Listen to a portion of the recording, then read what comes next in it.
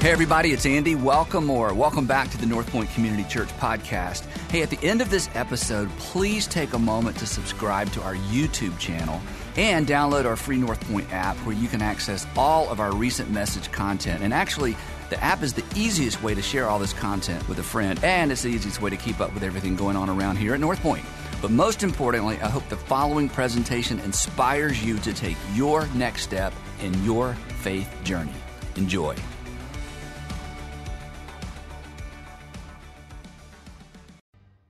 Hey, I want to welcome, for those of you who are joining us all over the country, all over the world, welcome. Haven't had a chance to do that. All of our Atlanta area churches. We're so privileged today, super excited today to have Dr. Crawford Loritts with us.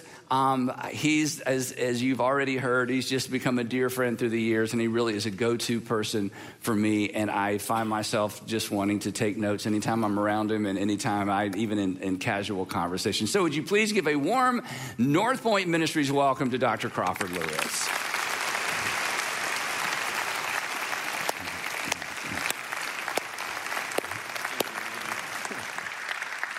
Well, thank you so much, Andy. It's good to be here. Good to be here with you all. And for those at the other locations who are viewing right now, it's a joy to be here once again with you. Now, he's had me back here several times, and so I think he invites me back to see if I can finally get it right. And so I thank you for the opportunity. I'm trying. It's a joy to be with you. My wife's not with me today. She had another commitment, but she is the absolute joy of my life. We've been married now for 51 years, and she deserves combat pay being married to me for 51 years. But and I would say she was just a child when we got married. No, that's probably, I shouldn't say that, but she is Yeah, she's absolutely wonderful. We actually met in college. The story is about a week before I came back on campus for my sophomore year in college, my high school sweetheart, we had gone together all throughout high school, dumped me, kicked me to the curb. Can you imagine somebody getting rid of all of this? You say, yeah, I can see that. And so it's true, sir. I was devastated. I was in my dorm room praying, actually. God, no more women. They mess you up every time. And I'm not going to date anybody this semester. I'm not going to be distracted or deterred. You and me, Jesus.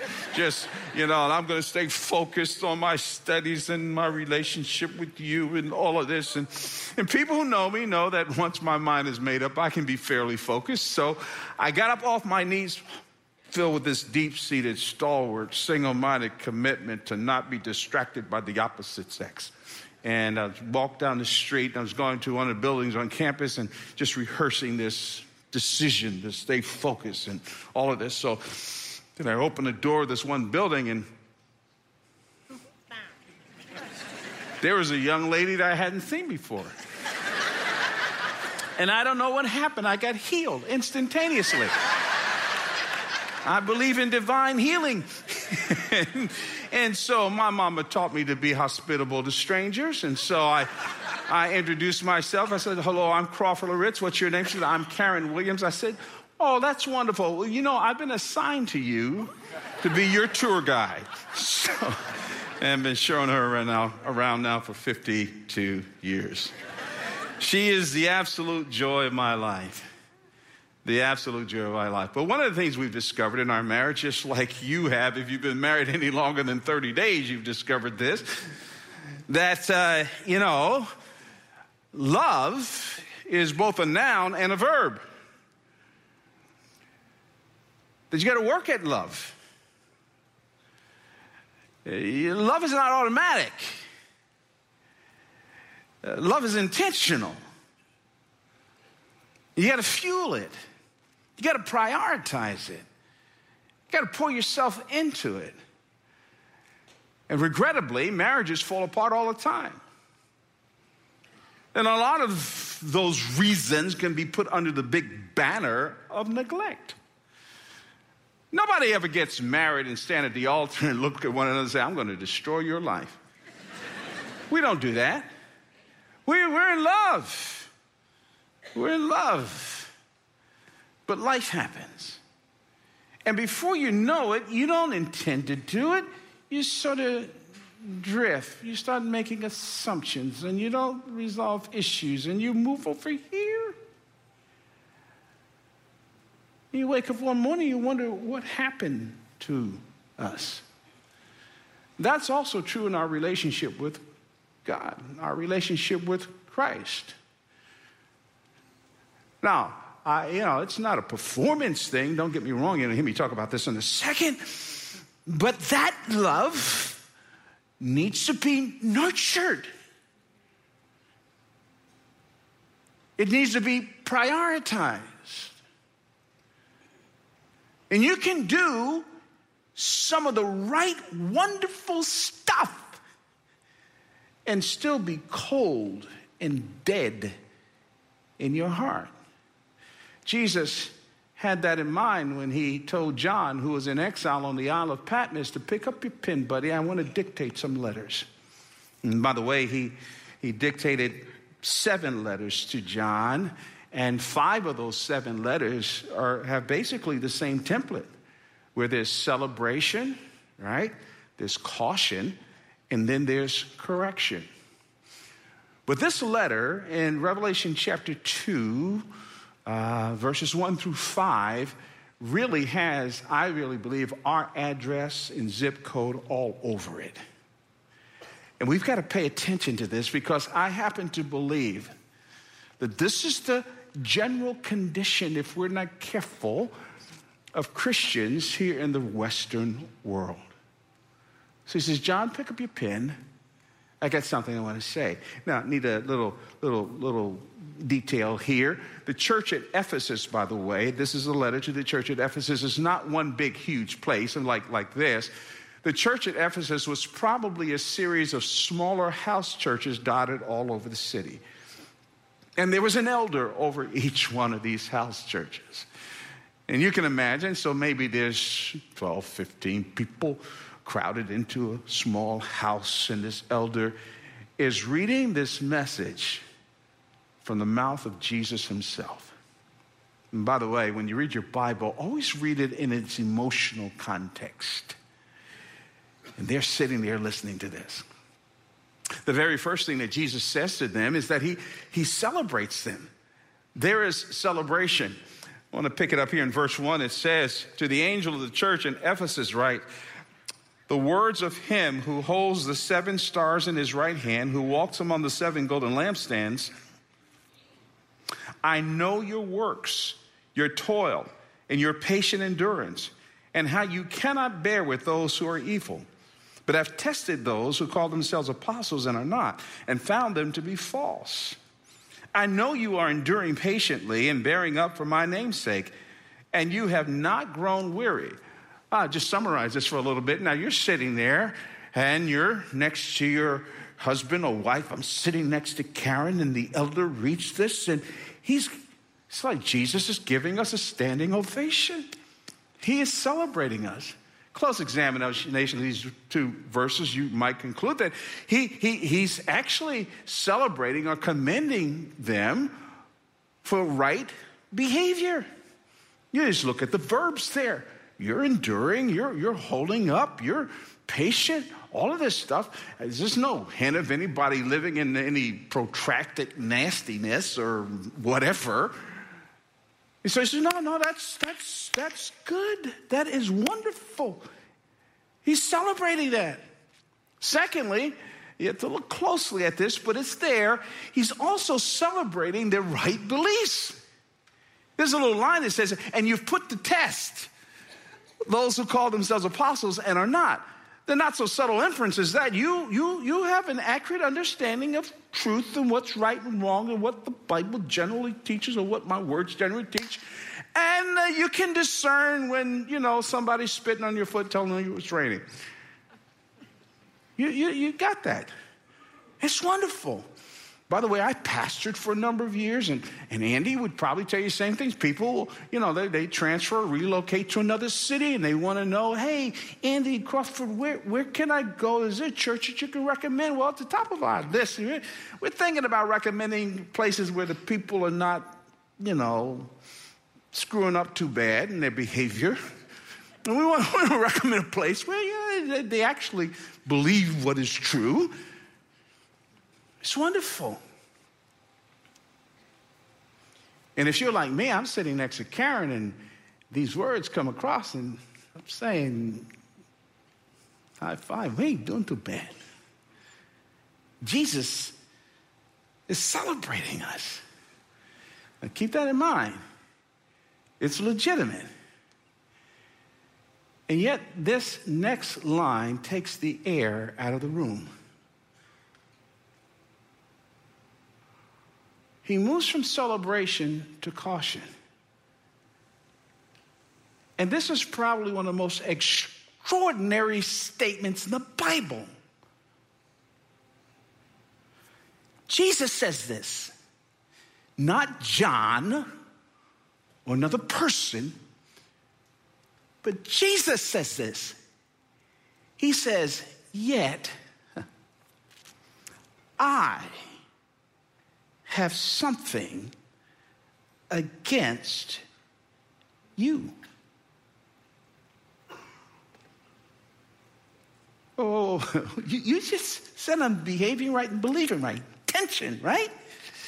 I'm behaving right and I'm believing right. But I, Jesus says, got a problem with you. I have something against you. There's something wrong with your brand of Christianity.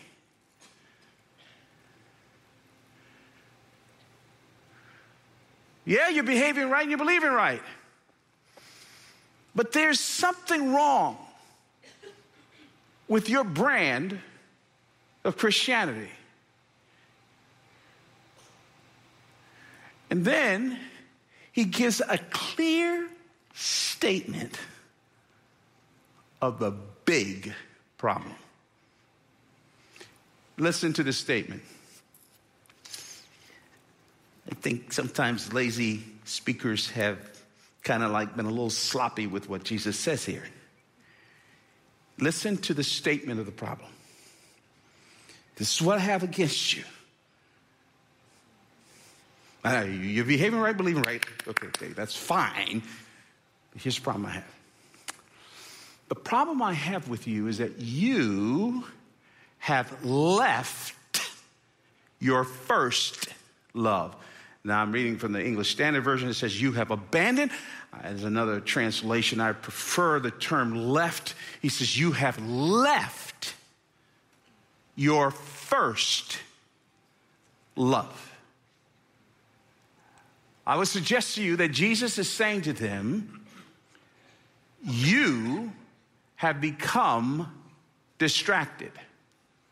Now, hang in there with me. I'm going someplace with this. Listen, although it's not overtly stated, I really believe what he is saying is that the right stuff that I commended you for has replaced the love that you should have for me. You've gotten distracted by right stuff. You've gotten distracted by good stuff. You've gotten distracted by correct stuff. But the problem is, primary passion is given to that which is process or secondary issue. Let me give you an illustration. Not too long ago, when I was pastoring, I had one of those days I was really excited about. There were some Christian leaders who were flying into Atlanta. They wanted to meet with me, and I was excited about this media project. They were going to prototype it here. It was about reaching a lot of people for Jesus, and it was just a great day. And then I was going to hop on a plane and fly to another city, and there'd be thousands of people there. I was going to share the gospel at this event, and I was just really pumped about my day. Now, people who know me know that I'm a little obsessive compulsive about time. And for whatever reason, I happened to be running late that morning, which was not a good thing for a guy like me. And so I'm running late, and, so I hop in the car. You've been there. And I'm excited about today, but all the while I'm on my way to the office, I'm thinking about, what am I forgetting? What am I forgetting? I'm forgetting something. What am I forgetting? And about 3/4 of the way to the office, I go, oh, man, I left my wallet on the dresser. I'm driving without identification. Now, none of the stuff that I wanted to do was wrong. They were all to advance what was on my heart. It was all great, wonderful things.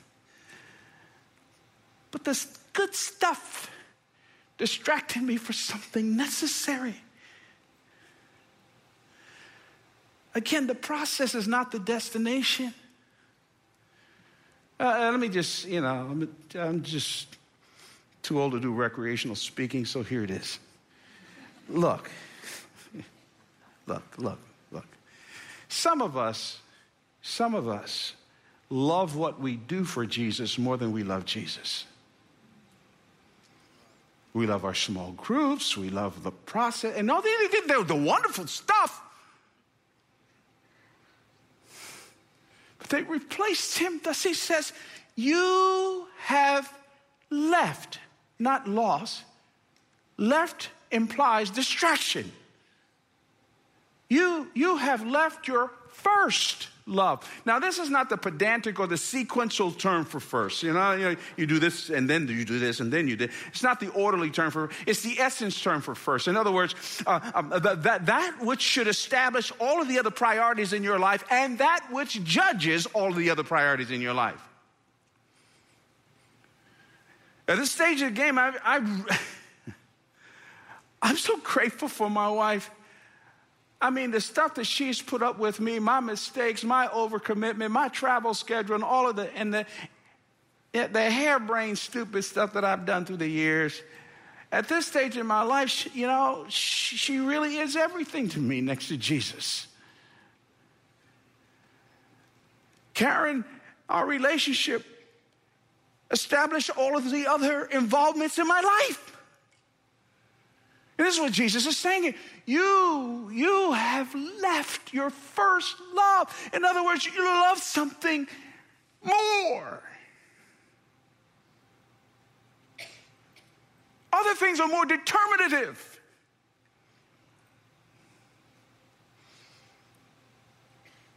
And the dastardly irony is, it's the right stuff that you love more. Think about that. So don't get ticked off with people who are worshiping idols.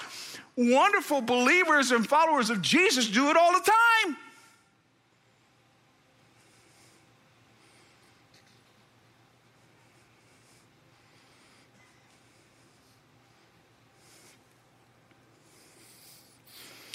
Christian performance apart from the centrality of Jesus will always mean legalism. Always. And we're so arrogant sometimes and proud about how right we are.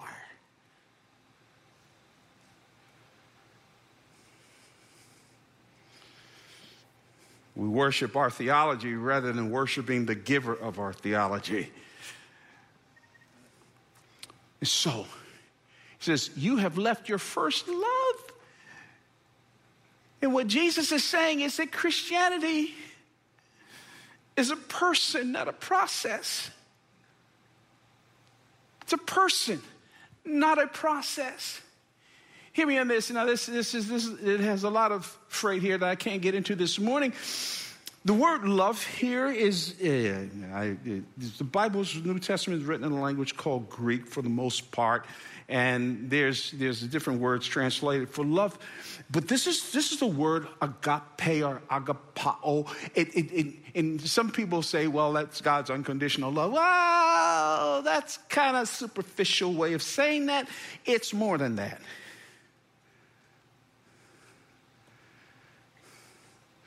It's almost the indefinable word for love. It's a love that goes beyond human comprehension.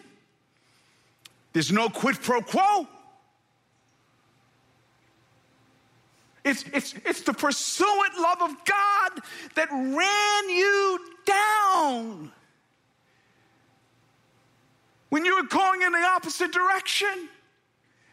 It's that love that found you in those hellholes.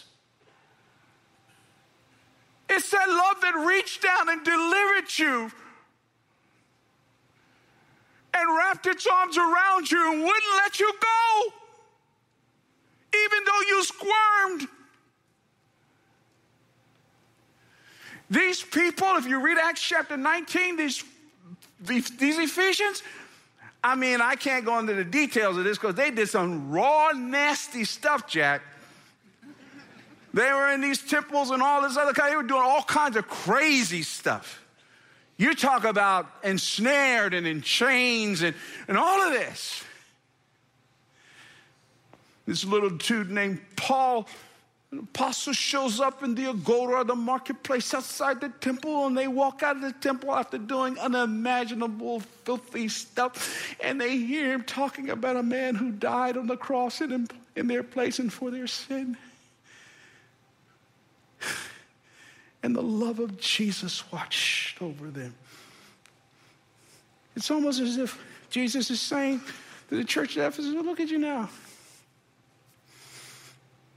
Now, you don't do that stuff anymore. Well, that's good.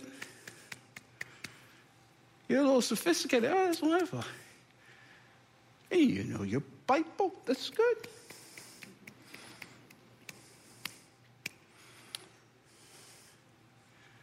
Who delivered you?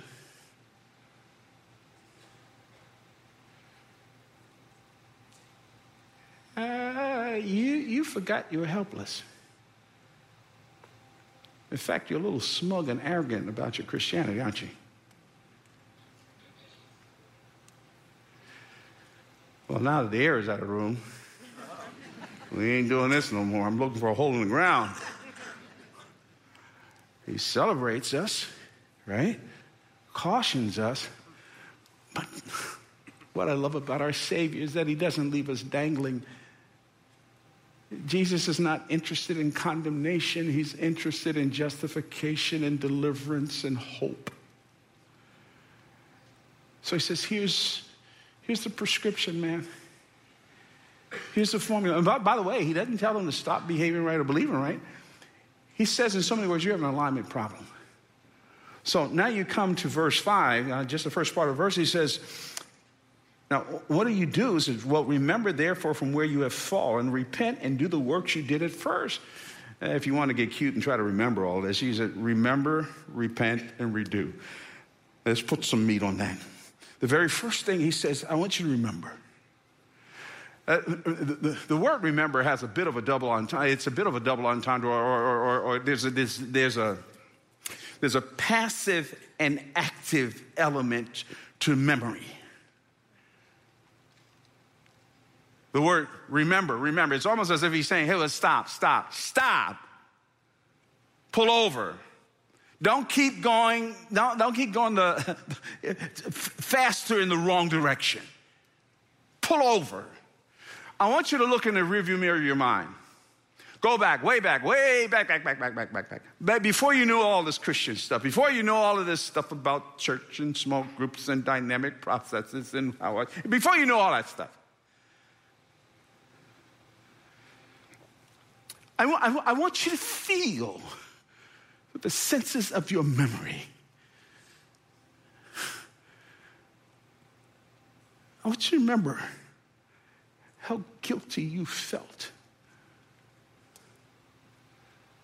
I want you to remember how grimy you felt. I want you to remember how lost you felt.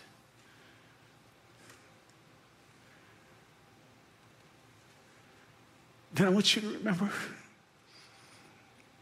you could not do anything for yourself. Oh, you tried to bootstrap it, but it didn't work. Jesus says, I,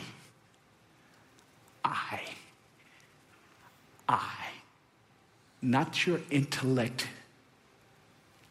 I rescued you. I want you to remember that. But there's an active part of memory as well. It doesn't just mean to recall, it also means to rehearse. I think what Jesus is saying is this: I don't ever want you to get so sophisticated in your Christianity that you forget the dramatic miracle of your transformation and forgiveness. Every day of your life, you need to rehearse the death, burial, and resurrection of Jesus for you. Don't get cute. And by the way, it's in the rehearsing of the death, burial, and resurrection for you that drives entitlement out of your mind, that keeps gratitude fresh, and an appropriate sense of brokenness and humility, which is wonderful.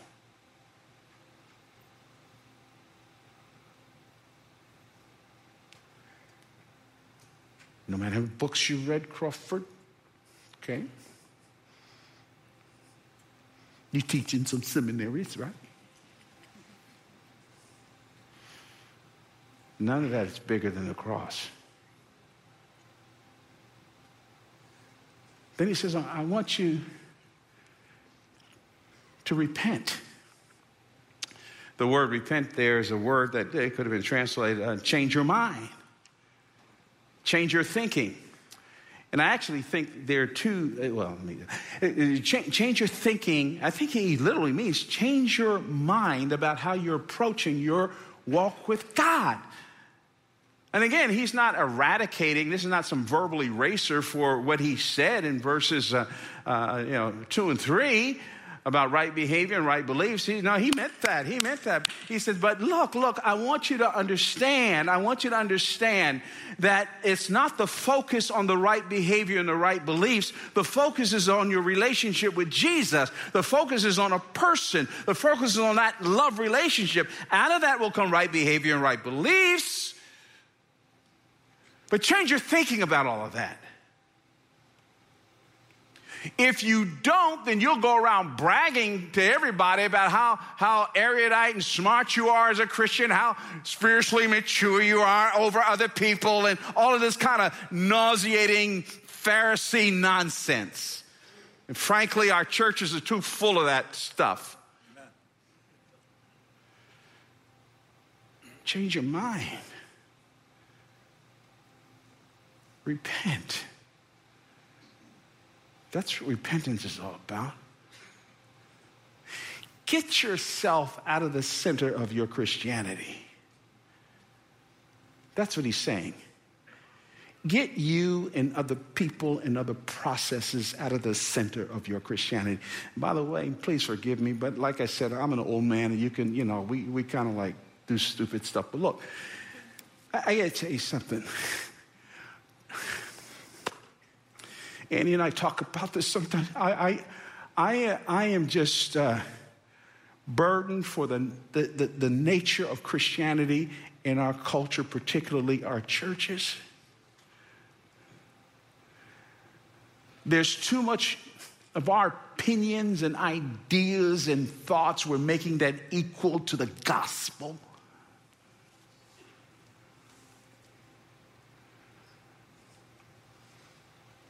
And we've institutionalized the nauseating arrogance and camouflaged it as authentic spirituality. Where the signature of authentic spirituality is profound humility and gratitude. So that even when we have to denounce things that are wrong, we do it with a tear trickling down our cheeks. We take no pleasure in showing people up. We take no pleasure. And I really told him, I wrote a blog about him, and I wrote a blog about that thing. I'd never do that again. Really? Seriously? Who are you, the fourth member of the Trinity?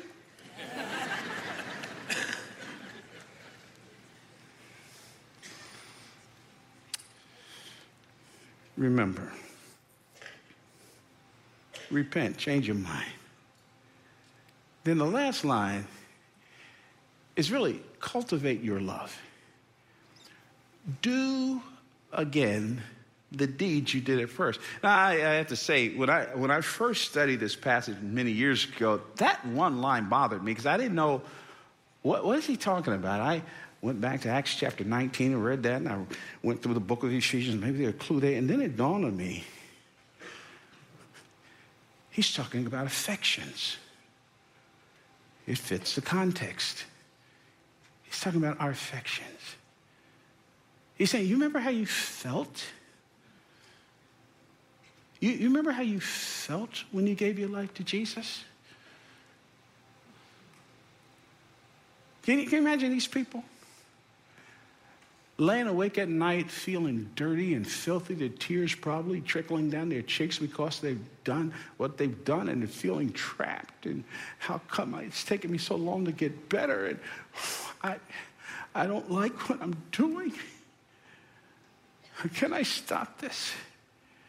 And Jesus rushes into their hearts. The chains fall off. The guilt is gone. It's almost as if Jesus says, you remember how you used to, before you knew any of this stuff,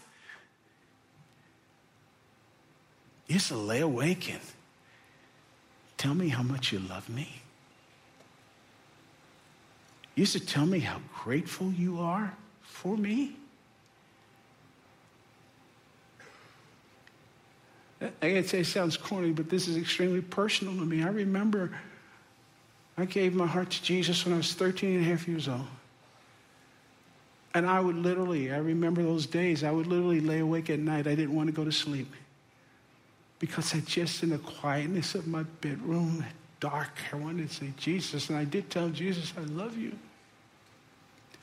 Will you help me? Will you help me understand this book? I love you, Jesus. I'm telling my age here, but there's an old song that says, you don't send me flowers anymore.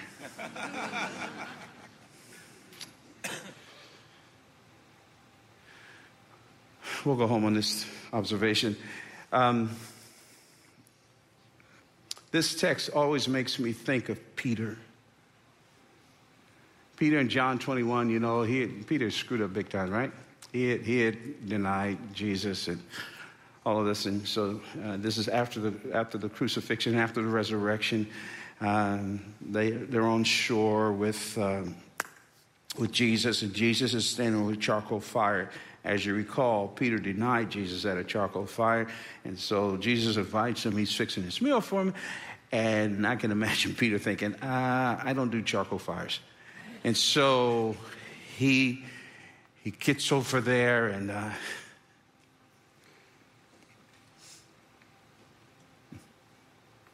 by the way, the place of your failure can also become the place of your restoration. And Jesus says to Peter, he asked him the question 3 times.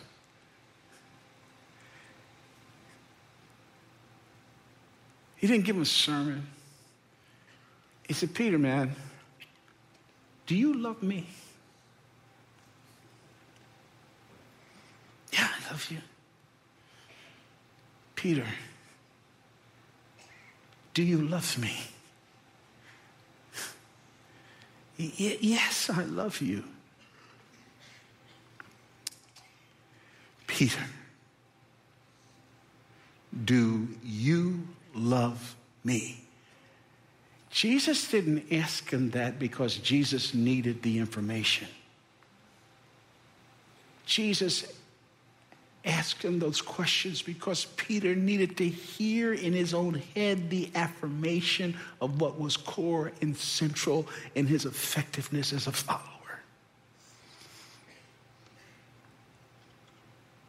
It's all about love.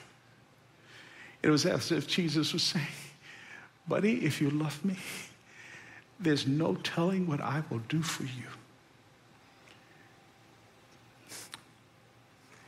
Do you love the Lord? Do you love him? Cultivate that love. Respond to that love. And some of you who are watching or listening or might be in this room, you have yet to respond to Jesus.